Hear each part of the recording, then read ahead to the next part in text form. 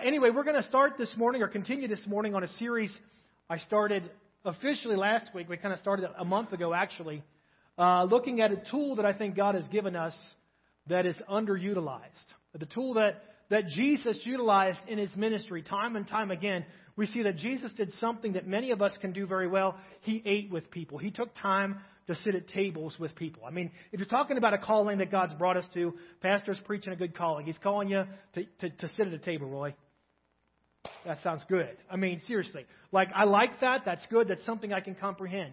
And even last week, as we looked at the table, I looked at the ministry of Christ, and we saw how from just about the beginning to the end of His ministry, He's sitting at tables, or He's taking time for a table, breaking bread with people throughout His life. But also read some statistics that even in the world, this isn't the spiritual side of things, but in the world, they've done many studies that show people who share family meals or have this time at the table, the product of that in their children's lives is tangible. They see good fruit when people spend time at the table together. And so this morning I want to continue that. And before everybody goes and just starts opening their table, I figure I probably should say why. Why the table? Why is it that Jesus used it? Why is it in the world there seems to be something that comes from that? Why the table?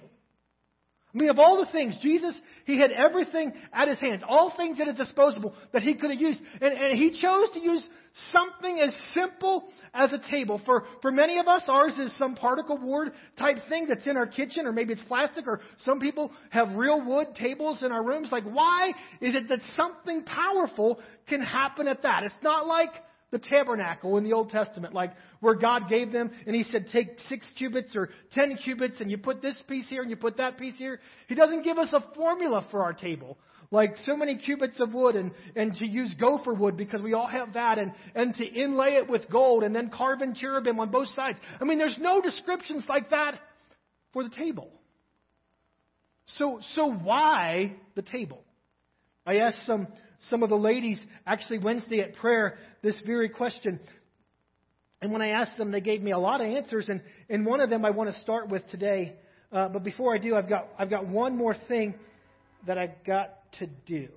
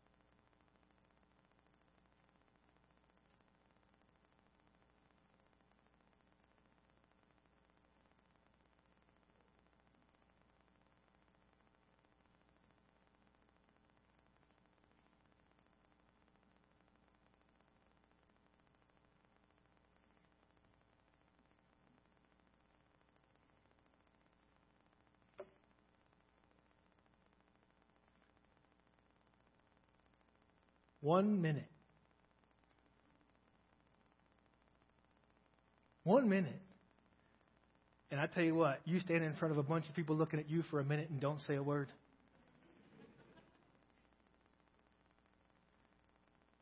One minute in our world sometimes can seem so long. Really, the simplicity of the table, the power of the table, I think can be reflected in that 1 minute. I think the goodness of the table, some of the reality of what is accomplished at the table, it's something that comes through that 1 minute because oftentimes we don't have that one minute. There's a story that I read last week. I want to pick up with it this week if my clicker will work, which it's not. I'll just try it again. And again. And again.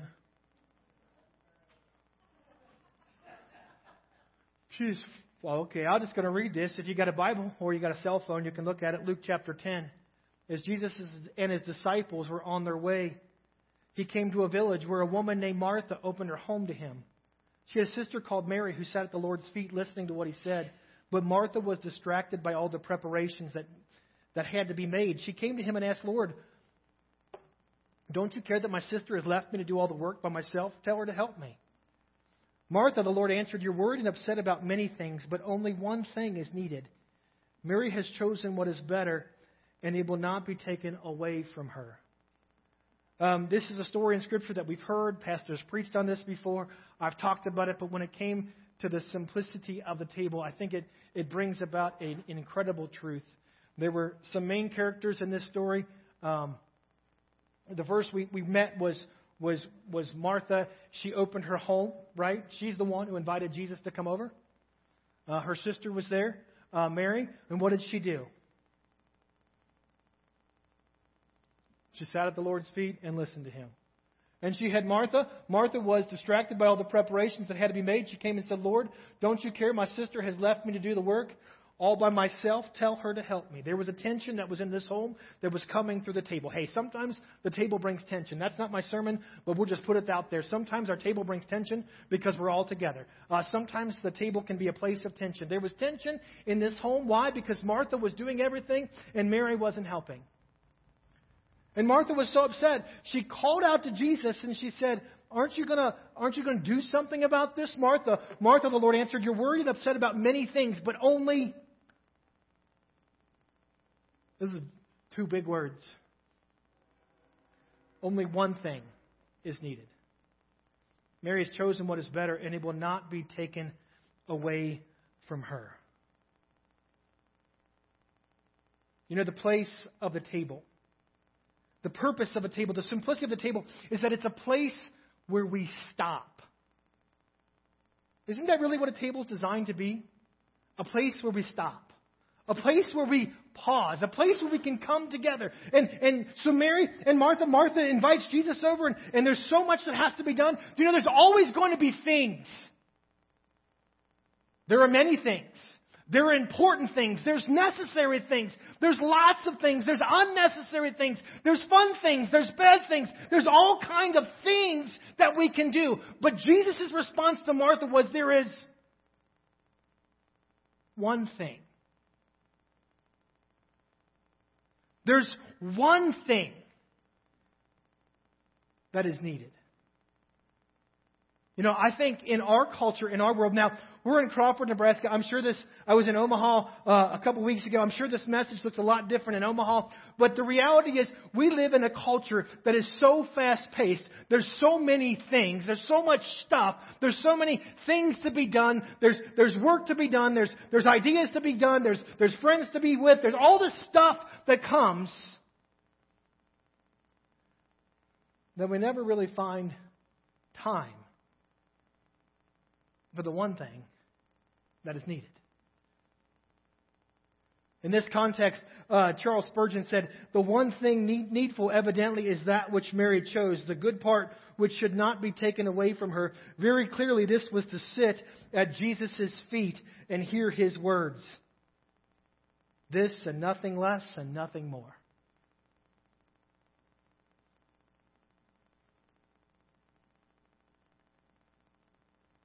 Too often, we're consumed with the all things that we miss the one thing. The one thing, we see it in other places in Scripture. Luke chapter 18, a certain ruler asked him, Good teacher, what must I do to inherit eternal life? Why do you call me good? Jesus answered, No one is good except God alone. You know the commandments. You shall not commit adultery. You shall not murder. You shall not steal. You shall not give false testimony. Honor your father and mother. And the ruler replies, All these I've kept since I was a boy. He said, when Jesus heard this, he said to him, You still lack one thing. Sell everything you have and give to the poor, and you'll have treasure in heaven. Then come follow me. When he heard this, he became very sad because he was very wealthy. You see, in our lives, oftentimes we have a one thing.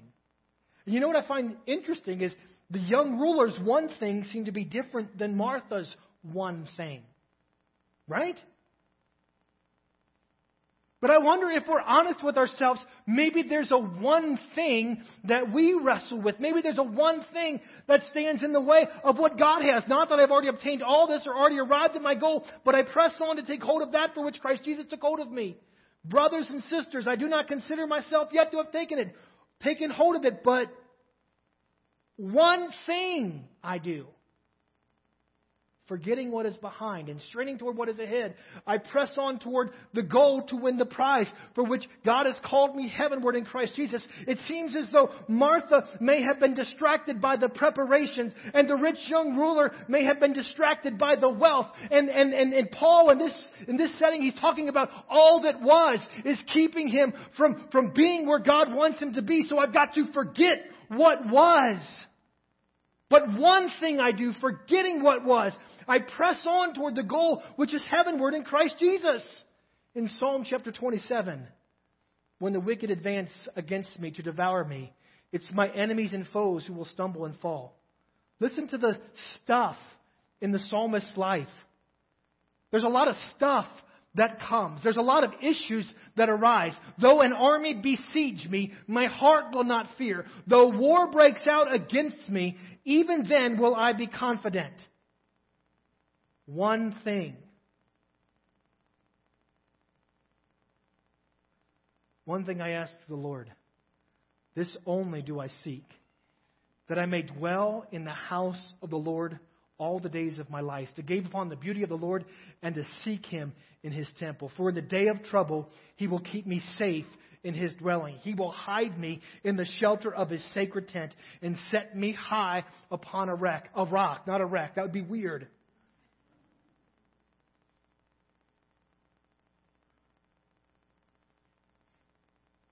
I believe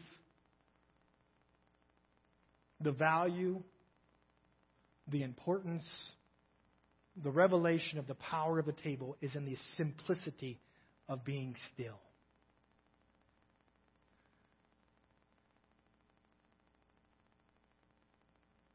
It's not like a drive up and eat it in the car along the way.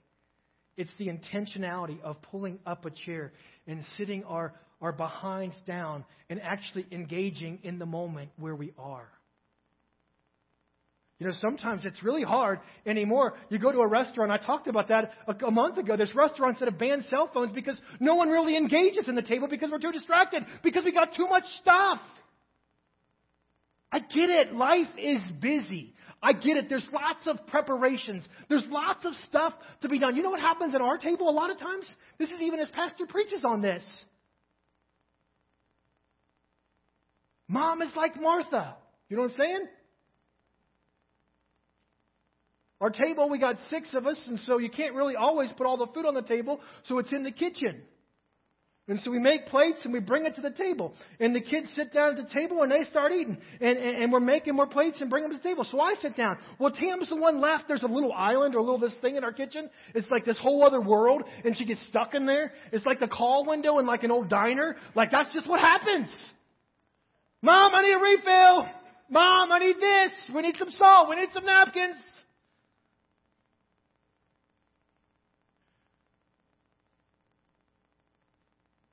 Sometimes, if we make it a priority, like maybe we make space on our table to bring it all to the table rather than leave it in the kitchen, we can make sure the one thing is the main thing. We can make sure that we have time for one another. We can make sure that we're engaging one another in the moment that we have. This is a principle that God has taught us. The table is a place of rest. It's a place of nurturing. It's a place of being.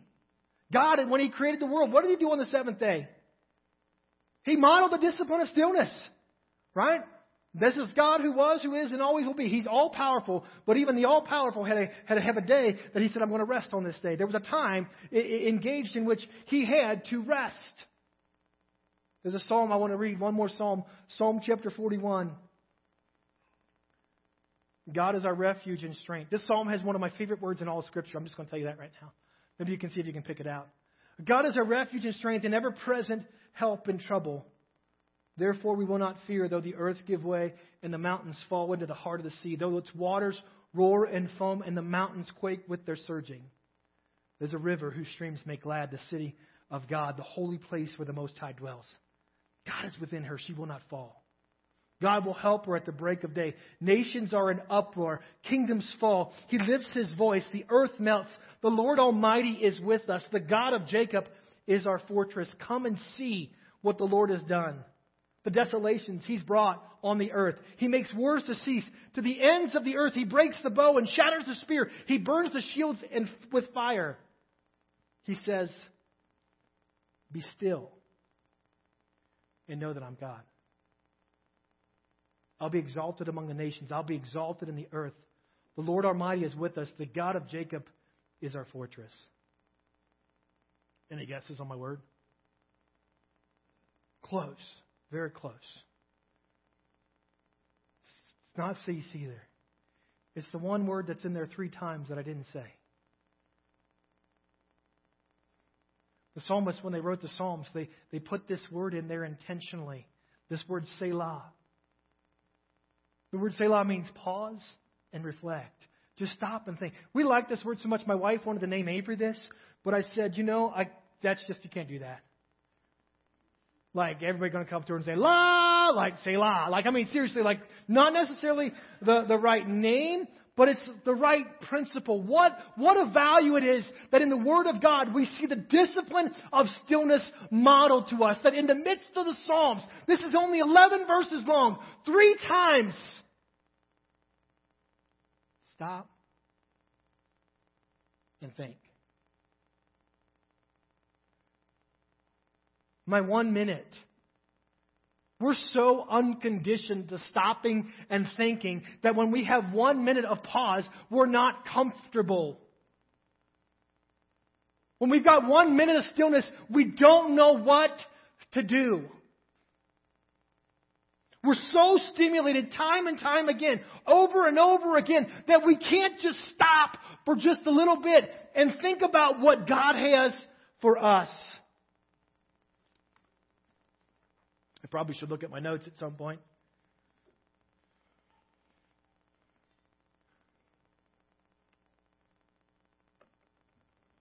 In Matthew chapter 11, I don't have it up here, He says, come to me, all who are weary and burdened, and I will give you rest. Take my yoke upon you. Come learn from me. For I'm gentle and humble in heart, and you will find rest for your souls.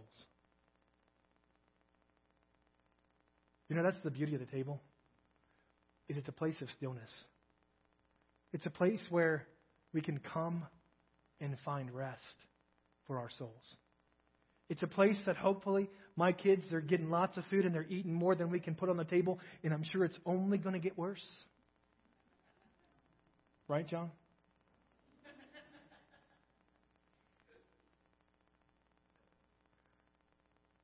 But I hope that it's a place of stillness.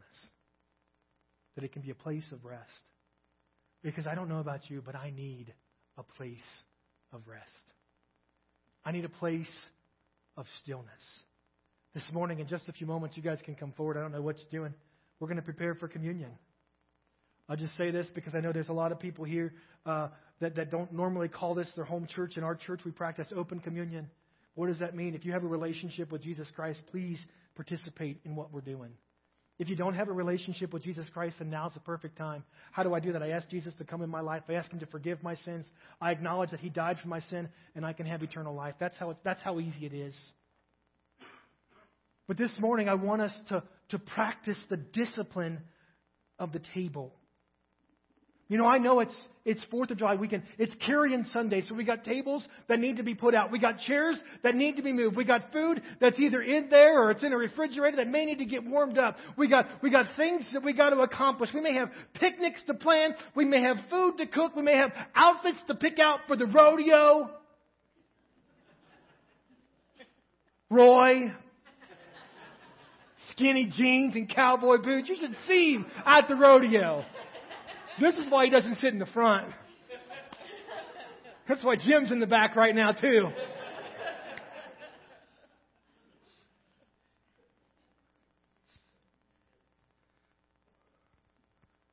But before all that,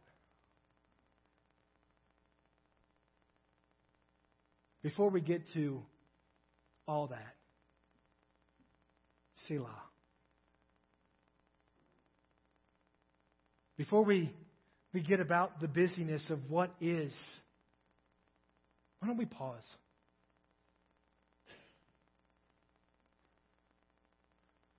Why don't we just stop and think for a little bit about what God has done for us? Why don't we pause in the midst of all that is? I know there's preparations to be made. I know there's goodies to cook. I know there's things to accomplish. But maybe God just wants you to be still for a second and know that He is God. Be still and know that I am who I am. Know that I created all this. Know that I love you. Know that I love you so much. I sent Jesus Christ to die for you. Know that I love you so much that I want you to be filled with me. I made a place at my table for you to come and be still. To come and know. I'm going to ask the gentlemen and ladies, whoever's handing out the elements, I don't know who you are, come pass them out. They're going to sing a song.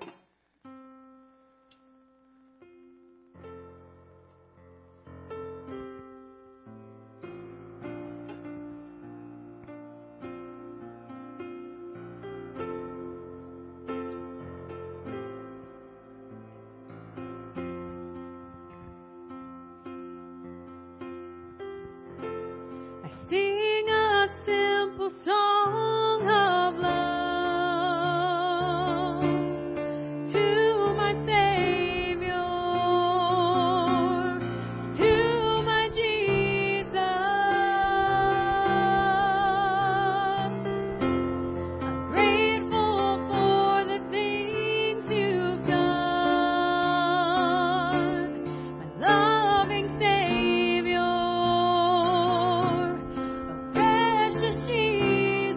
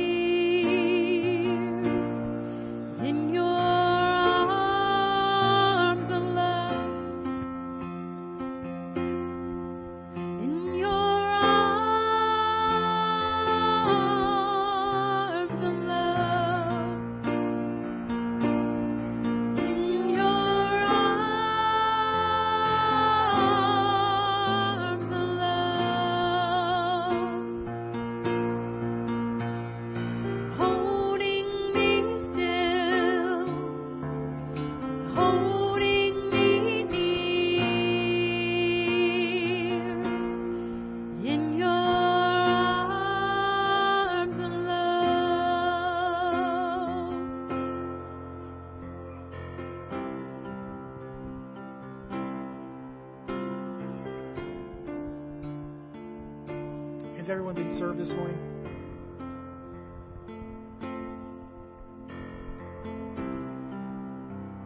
I always read these verses in 1 Corinthians. Oh, it's not up there. Never mind. It's on here. Chapter 11. It says, "For I received from the Lord what I also passed on to you. The Lord Jesus, on the night he was betrayed, he took some bread. And when he given thanks, he broke it and said, 'This is my body, which is for you. Do this in remembrance of me.'" This morning, let's just stop and think about the body of Christ. A body that was broken for you.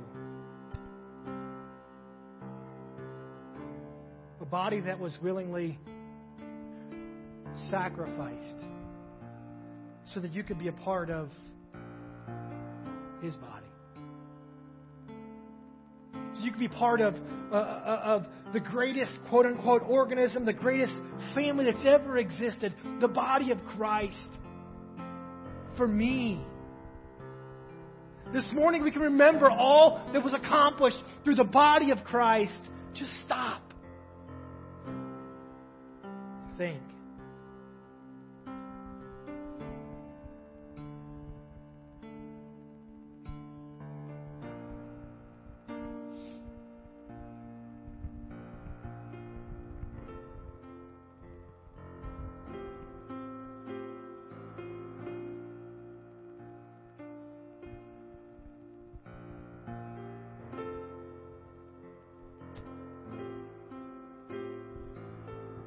God, I thank you for the body of Jesus Christ.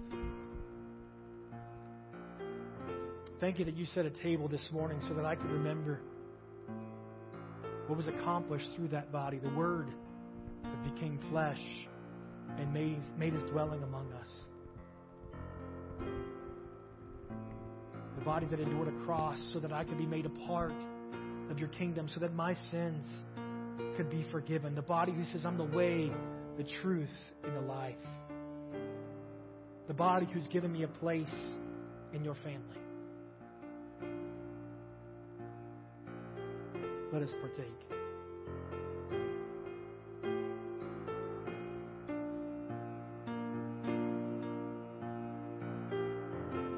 It says, in the same way, after supper, he took the cup, saying, "This cup is the new covenant in my blood.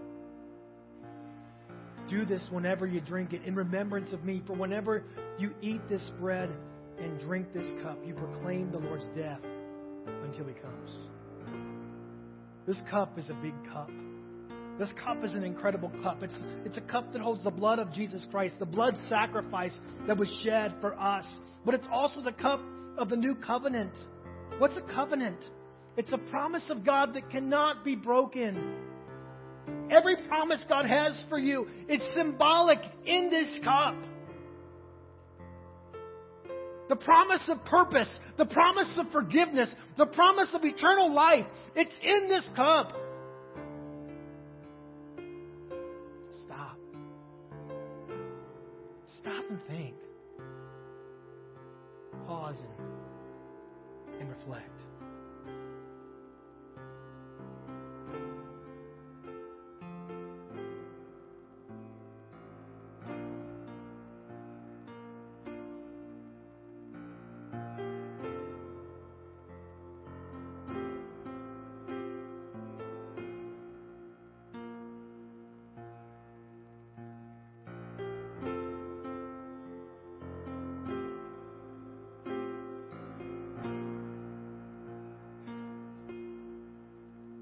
God, I thank you for the blood of Jesus. I thank you for the cup of the new covenant.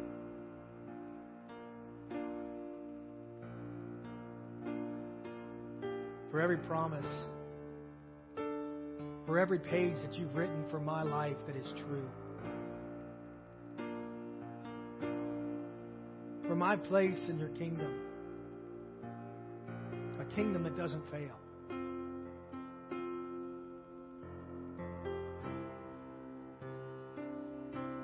For the promises that you've made throughout my life. with the promise of salvation that isn't just for me, but is for my children and their children.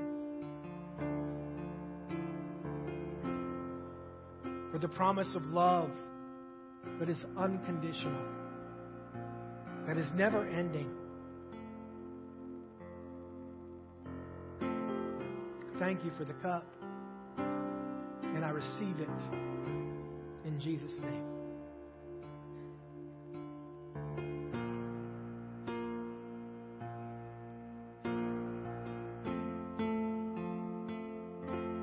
I'm going to have them go ahead and sing this again, but before they do, I'm going to speak my blessing. The Lord bless you and keep you. May He make His face shine upon you and be gracious to you. May He turn His face towards you and grant you His peace. And may you find a place to sit at His feet and just listen. Amen? Be blessed.